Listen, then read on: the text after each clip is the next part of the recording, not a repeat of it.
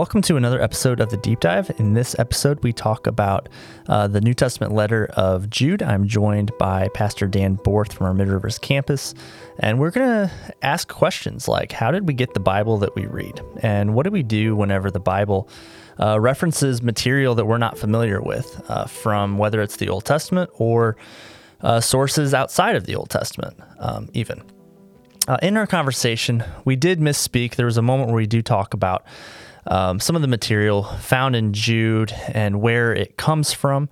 I think we mentioned that it comes from the Gospel of Moses, and we quoted the wrong verse for that material. And so anyway, we'll put a disclaimer in the show notes where you can look up maybe a little bit more background or a little more accurate conversation. However, the point of this conversation really is just this, is we want to handle God's word. We want to handle it faithfully. We want to handle it well. And we recognize that we're stepping in often to a conversation that's already happening, into a story that's already been written. And we don't have all the context for that at all the times. And so anyway, you can find that rendition or redaction in the show notes. But I hope that you enjoy this conversation between me, myself, and Dan Borth. Welcome to another episode of The Deep Dive, where we take a look at the passage or the topic of focus from the weekend, take a deeper look at it, a closer look at it, ask some questions, have some conversation around particular items that there just either isn't time or it's not as prudent, right, in the message to get to. And so, but all Scripture is God-breathed. We are committed to that conviction that we find in Paul's letter to Timothy, and so we want to do due diligence, especially when we're going through a small book like Jude, where we do have the opportunity to take a look at a lot of things, and it's interesting, right? So, Dan, this weekend you spent time. We're kind of working backwards, but we're working backwards in a way that's. Last week was the last two verses. This week was the second to last two verses. And we only have 1 week left in Jude, which means that's not even really the rest, because we're going to go up to the front, right? Just to the two verses before that. Yeah. So there's so much that we really aren't going to get to. That's right. And that's okay. I think one of the things that when you think about how to preach topically or expositorily, I don't know if that's a word, exegetically, that's not good, because you can do topical exegetically as well. There's this welcome to the tortured mind of teaching team. Yes, I feel like there's a false premise that to be faithful to the text, you have to give fair credence to every word and every verse. And that's not to say that not every verse is inspired to the same level, but that is to say that not every verse carries as much of the thrust of the meaning of the passage and has application, right, for us. And we've been wrestling with, at least in conversation, and not, I wouldn't say deep wrestling, but we do talk frequently about what's the point of the sermon on the weekend. Mm-hmm. And then are there other ways to do other faithful things? So this deep dive, if you're tuning in, you're actually participating in the plan, in the design of the Jude series, because what we're talking about last week, this week, and next week are those places that it's not that they're not sermon material, but in terms of what I wanted to say in this series, they were just outside of the scope of that, and they require some time and more question asking than a sermon format is designed to do. So like today, at least at Mid-Rivers, what I've been reading is an abridged version of Jude. And anybody who is curious has been reading what's between the verses that I'm reading out loud. And what they're finding is things that... Are you going to go to the Message translation this week? We could. I don't have any heartburn over the Message. No, I don't either. Because I read commentaries frequently for understanding and insight. And the Message is a tremendous commentary, especially through a recently modern eye. Well, it gets such a poor rap because... So all translations are interpretations. Like we have to make. That's right. We have That's to right. make certain. The translation committees had to make certain decisions. Why are you translating this word as this word when you could also translate it as this word, this word, this word, this word, and still be faithful? Yep. So there's all these things that the translation committees are wrestling with. Every translation committee has their own purpose and what they've been essentially hired by publishers to do. Yep. With the common, I think, goal of being faithful to the text. The Message was a translation that Eugene Peterson, his team, put together and had a very clear purpose. We're trying to write Scripture. We're trying to translate Scripture in a way that's just very fresh and very understandable.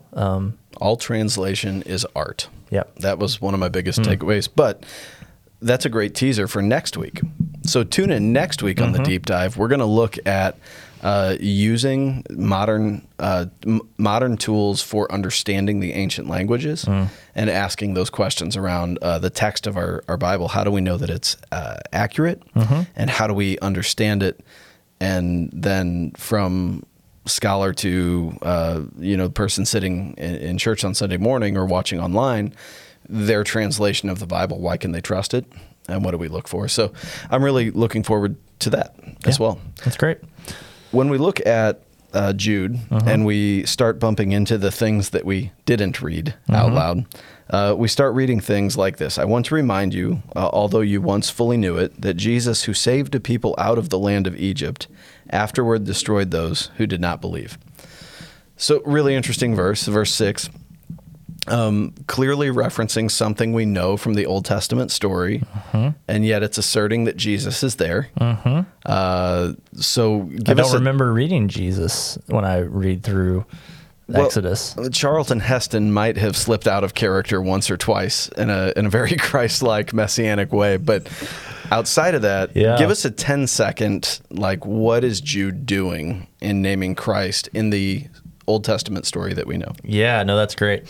So, 10 seconds? I don't know if I can do that in 10 seconds. 11 seconds. Give me 11 seconds. Yeah, so, I would say not even just Jude, right? Big picture. New Testament writers are already, they are operating within a particular understanding of God's salvific story, God's story of redemption, and looking at past events, past moments, past experiences, and essentially reinterpreting them in light of new information is one thing, right? And so everything that all these New Testament writers are doing is shaped by the cross of Christ, the empty tomb, the teachings of Jesus, where he came on the scene and essentially reinterpreted famous and well-known passages of the Old Testament. And so is he saying that Jesus is there? It's probably a stretch. I don't know. Maybe not. But if Jesus is the ultimate deliverer, and God is ultimately, we see that we see that it's not a stretch to say, hey, Jesus was a deliverer of God's people at any point in time. Yeah, that's right.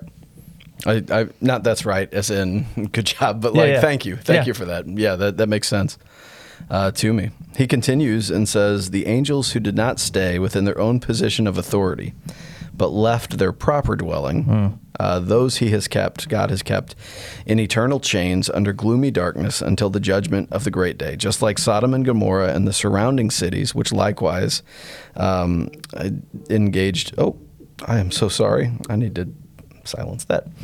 My wife just called, if you heard the vibrating from my phone on the table, and Mandy says hi. But he continues and says, at Sodom and Gomorrah, they pursued immorality and became an example by undergoing a punishment of eternal fire. So we went from something we know we can point to Exodus. This is when and where the people came out of Egypt. Immediately we get into some grayer area. And Jude is talking about an understanding of angels, angelology. There's my word for the day. And we do have some reference, Genesis 6. 6, 1 to 4. There's some reference there. And there's other places that we understand some of what we believe to be true about angels. But here, according to the Bible Project, which has a really helpful video on Jude, there's we'll link that in the show notes. Yeah, it's good. There's another work that Jude's readers would have known. It's not from our Bible, and I don't know that Jude is saying, because I'm referencing it, it is Bible. I think he's just referencing it because the people knew. I believe it's called the Gospel of Moses. Gospel of Moses. Well, and let's make an analogy to something that we as readers of Scripture would be maybe a little bit more comfortable with. Yep. What Paul is doing in Acts chapter 17 at Mars Hill, right? Whenever he is, he's preaching, or he's preaching the gospel. He is speaking to a Greek audience and he's using their philosophers and poets to make a point.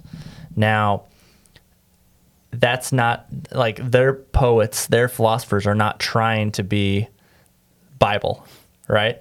But he's using it because there's some truth that can be revealed in it. He's using it because it's a mechanism for his rhetoric. He's using it to make the point, to drive home the point that he's making. So he's not claiming that these things are correct. That's right? And I think Jude is doing something similar here, in that we're entering into a conversation that's already happening. That's right.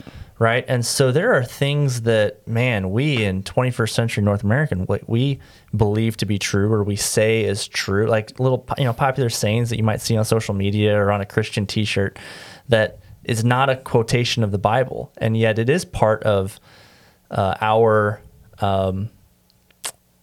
extra canonical scripture. Right. And so I think that's what he's doing. He's like, hey, you guys are familiar with this story. This is your understanding of this. And let's use that to tell the story that I'm trying to tell. That's right. It raises this question of what is, so the word canon is kind of the proper word for the full text of Scripture, right? Like all of the books and the letters that go into what we call the Bible, that's the canon. And that's been looked at, considered, even argued over a long time ago, and has been faithfully kept together and brought to us in this day. So in canon, we get this idea of authoritative Scripture, authoritative works. I remember it must have been right after I graduated high school. It was when Dan Brown's The Da Vinci Code and the things that started pointing to not the canonical books of the New Testament, but the other things that were written, the Gospel according to Thomas. And the extra canonical. Right. Not extra as in like super canonical, extra as in addition to. That's right. Not bonus points, but just material that was written in a similar time. Yeah. And I remember seeing a news broadcast, actually, where the broadcaster, and I'm sure they were teasing it out so people would tune in, but, are there more books to the New Testament that we don't know about? Basically. Discovery of the Dead Sea Scrolls. What do we do with this? Did somebody keep this from us? Yeah. And then our minds jump to the extreme, right? Like we assign malicious intent. Right. Rather than ask better questions about, well, why do we have what we actually have? That's right. Because what I've come to, for my own self, in my own mind, I'm very at peace with this. The text, the canon that we have wasn't created in ignorance of all the other writings. It was actually more or less defined because of the other writings. Yep. And it wasn't necessarily, it was a value judgment on authority, not a value judgment on we want to win, we want to silence. It was more about this is what we know to be true. Yeah. And so canon becomes useful because it gives us an authority to understand all the other writings by. It gives us a vantage point. When the Bible was first being the New Testament was first being translated into common language, so into Latin Vulgate. From what I understand, I think it was Jerome. He was heading that up, and they translated both the canonical texts and the Apocrypha, which are some extra canonical texts, not all. Well, and if you grew up Catholic or have any experience, I mean, it's one of the main questions. Hey, there's books in my Bible that aren't in your Bible. And I would imagine most of our listeners, now that online platforms are becoming more accessible and more prominent, And that you'll go into certain tables of contents and you'll bump into names that you've never seen before. Yeah. So what are those? Well, those were ancient writings. What's interesting, though, is Jerome is said to have had a very clear distinction between canon and extra canon, between authority and just other affirming inspirational writings. Mm-hmm. But the way he talks about the two, even from the earliest set of translations, is not as though they're equal, but as though canon is authoritative and gives light on everything else. Mm-hmm. So here we see Jude referencing something his readers know, we do not. And what he's doing is he's, there's some irony. He is writing what becomes the text of our scripture, but he's writing in a way that says this thing that this story you know, or these comments that you've heard from the Gospel of Moses, they're telling the truth of the matter to a degree. Not that that's canon also, but they're talking about the kind of judgment that God does bring, which we do see clearly in the Old Testament of our canon. So he brings this up. It feels a little uncomfortable for us because we don't know the story. We do know the Sodom and Gomorrah story, and so we understand his point.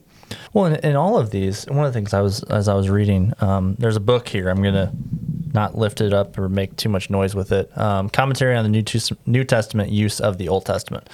It's a fantastic resource because what it does is it goes through the New Testament verse by verse and points out any allusions, any references, any connections to Old Testament, but also to other writings. It places it and it gives context, right, to whatever the book is, and helps us understand, well, what would the hearer, the listener, the original listener, like what would they be aware of and be thinking that with 2,000 years separation might not be. Yeah.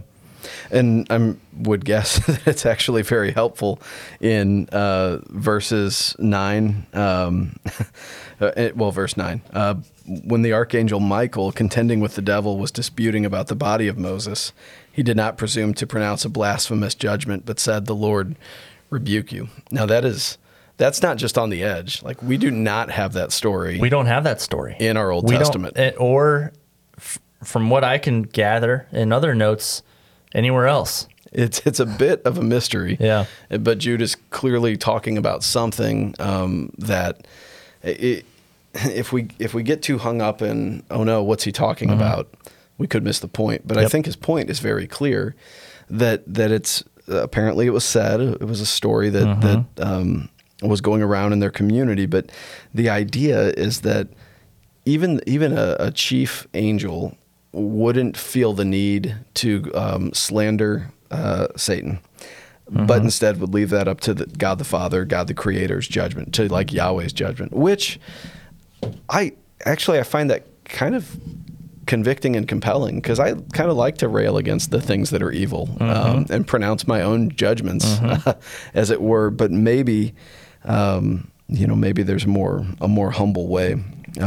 So it just keeps going. Verse 11, they walk in the way of Cain. They abandon themselves to Balaam's error. They perished in Korah's rebellion. These are all clearly Old Testament allusions. Yep.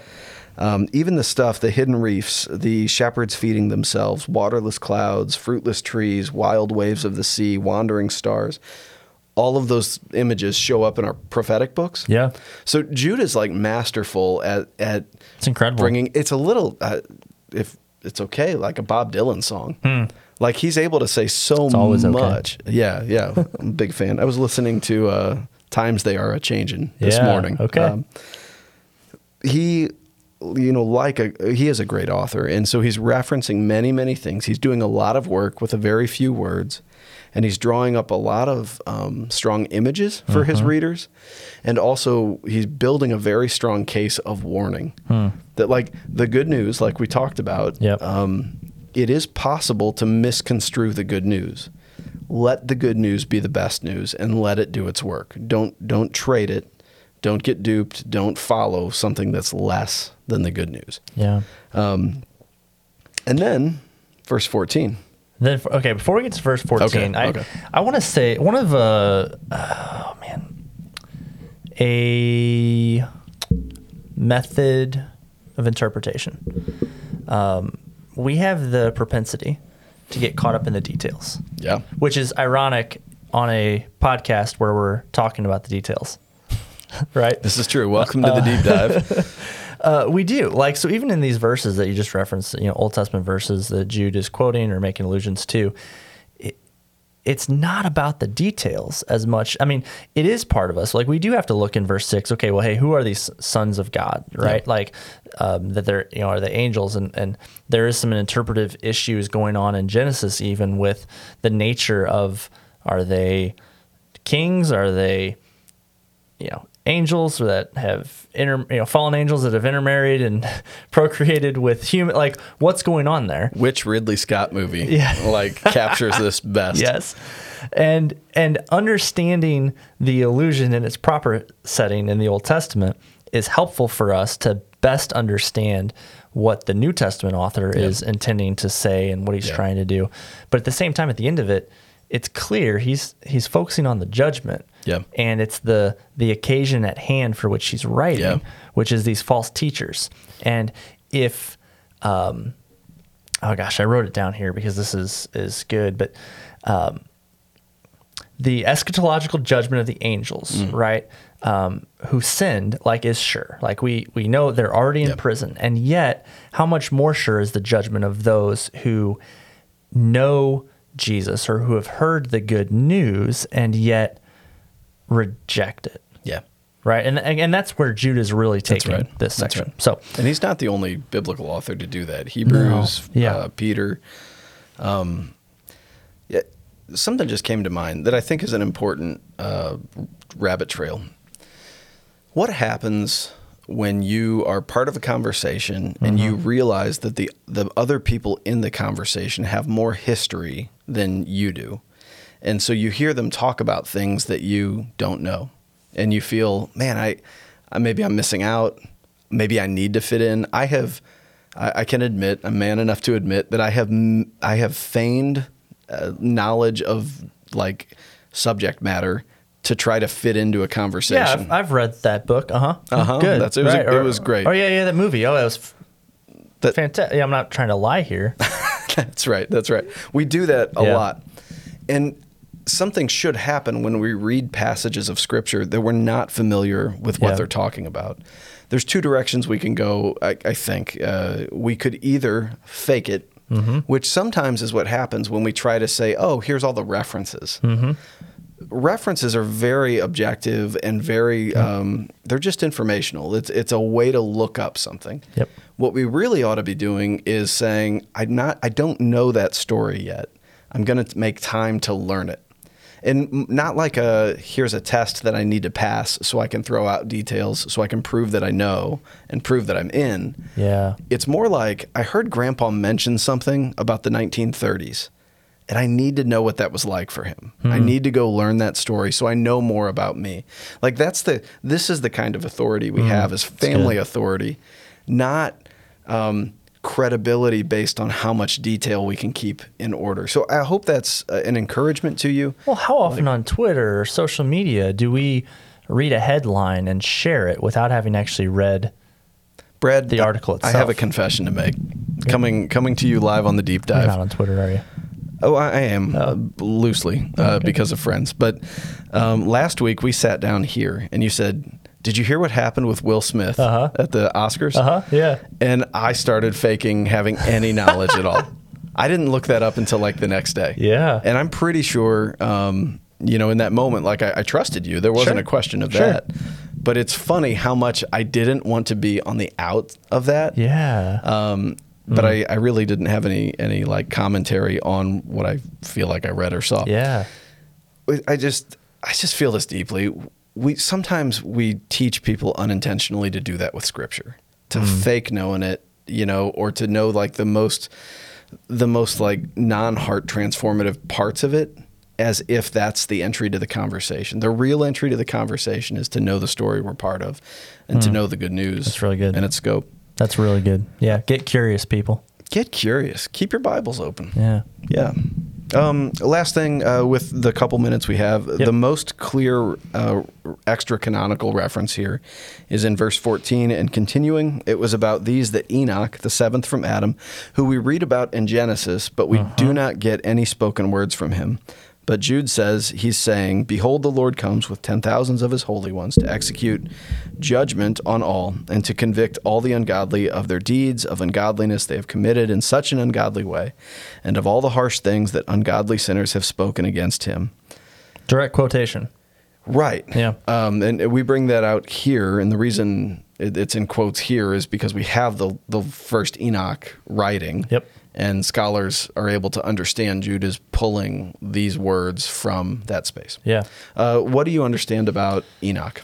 Yeah, not much. I mean, even in this section here, it is clear we're stepping into again there is a theology, right? A popular theology that Jewish people possessed at this time that involved their participation in God's judgment on the last day. That's developed from some of the apocalyptic writings, and the prophets in the Old Testament. It's developed from extra canonical sources like First Enoch.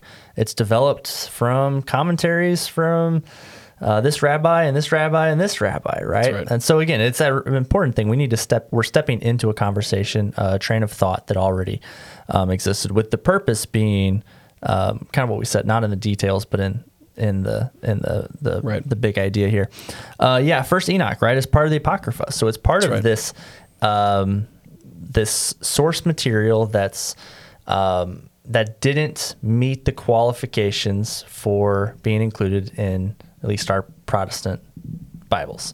Well, right. And these were the ones that were translated, but not treated as canon. They were just treated as accompanying, worth a read. Yeah. So again, I don't know specifics on First Enoch, but one of the things I would say, if it wasn't included, then it didn't match whatever criteria. So it's authorship.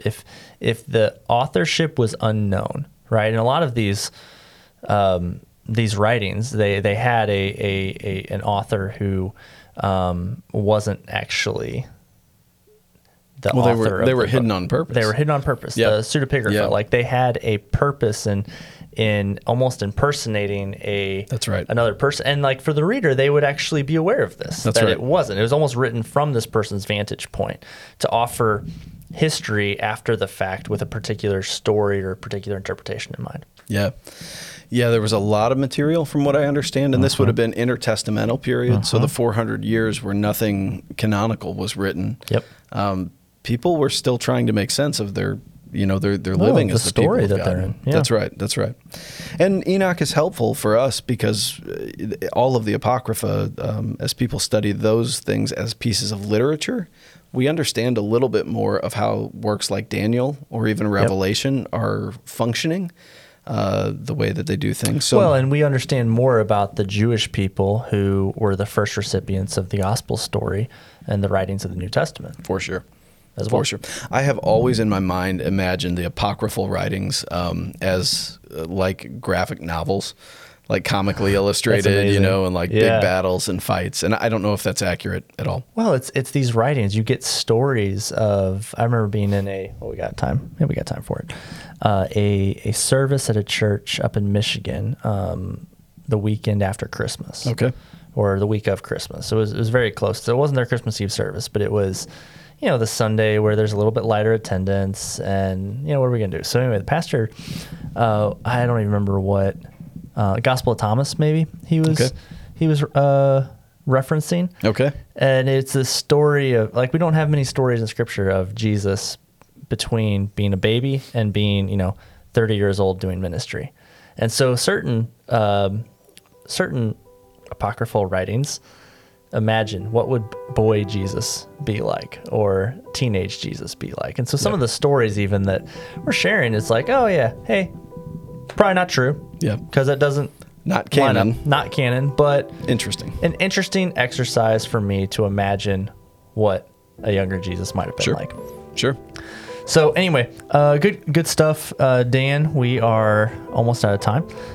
We'll pick this up again next week, but thank you for listening to this week's episode. You can find this resource and more on our website, calvary.church/resources or calvary.church/Jude ONE. Hope that you have a fantastic week.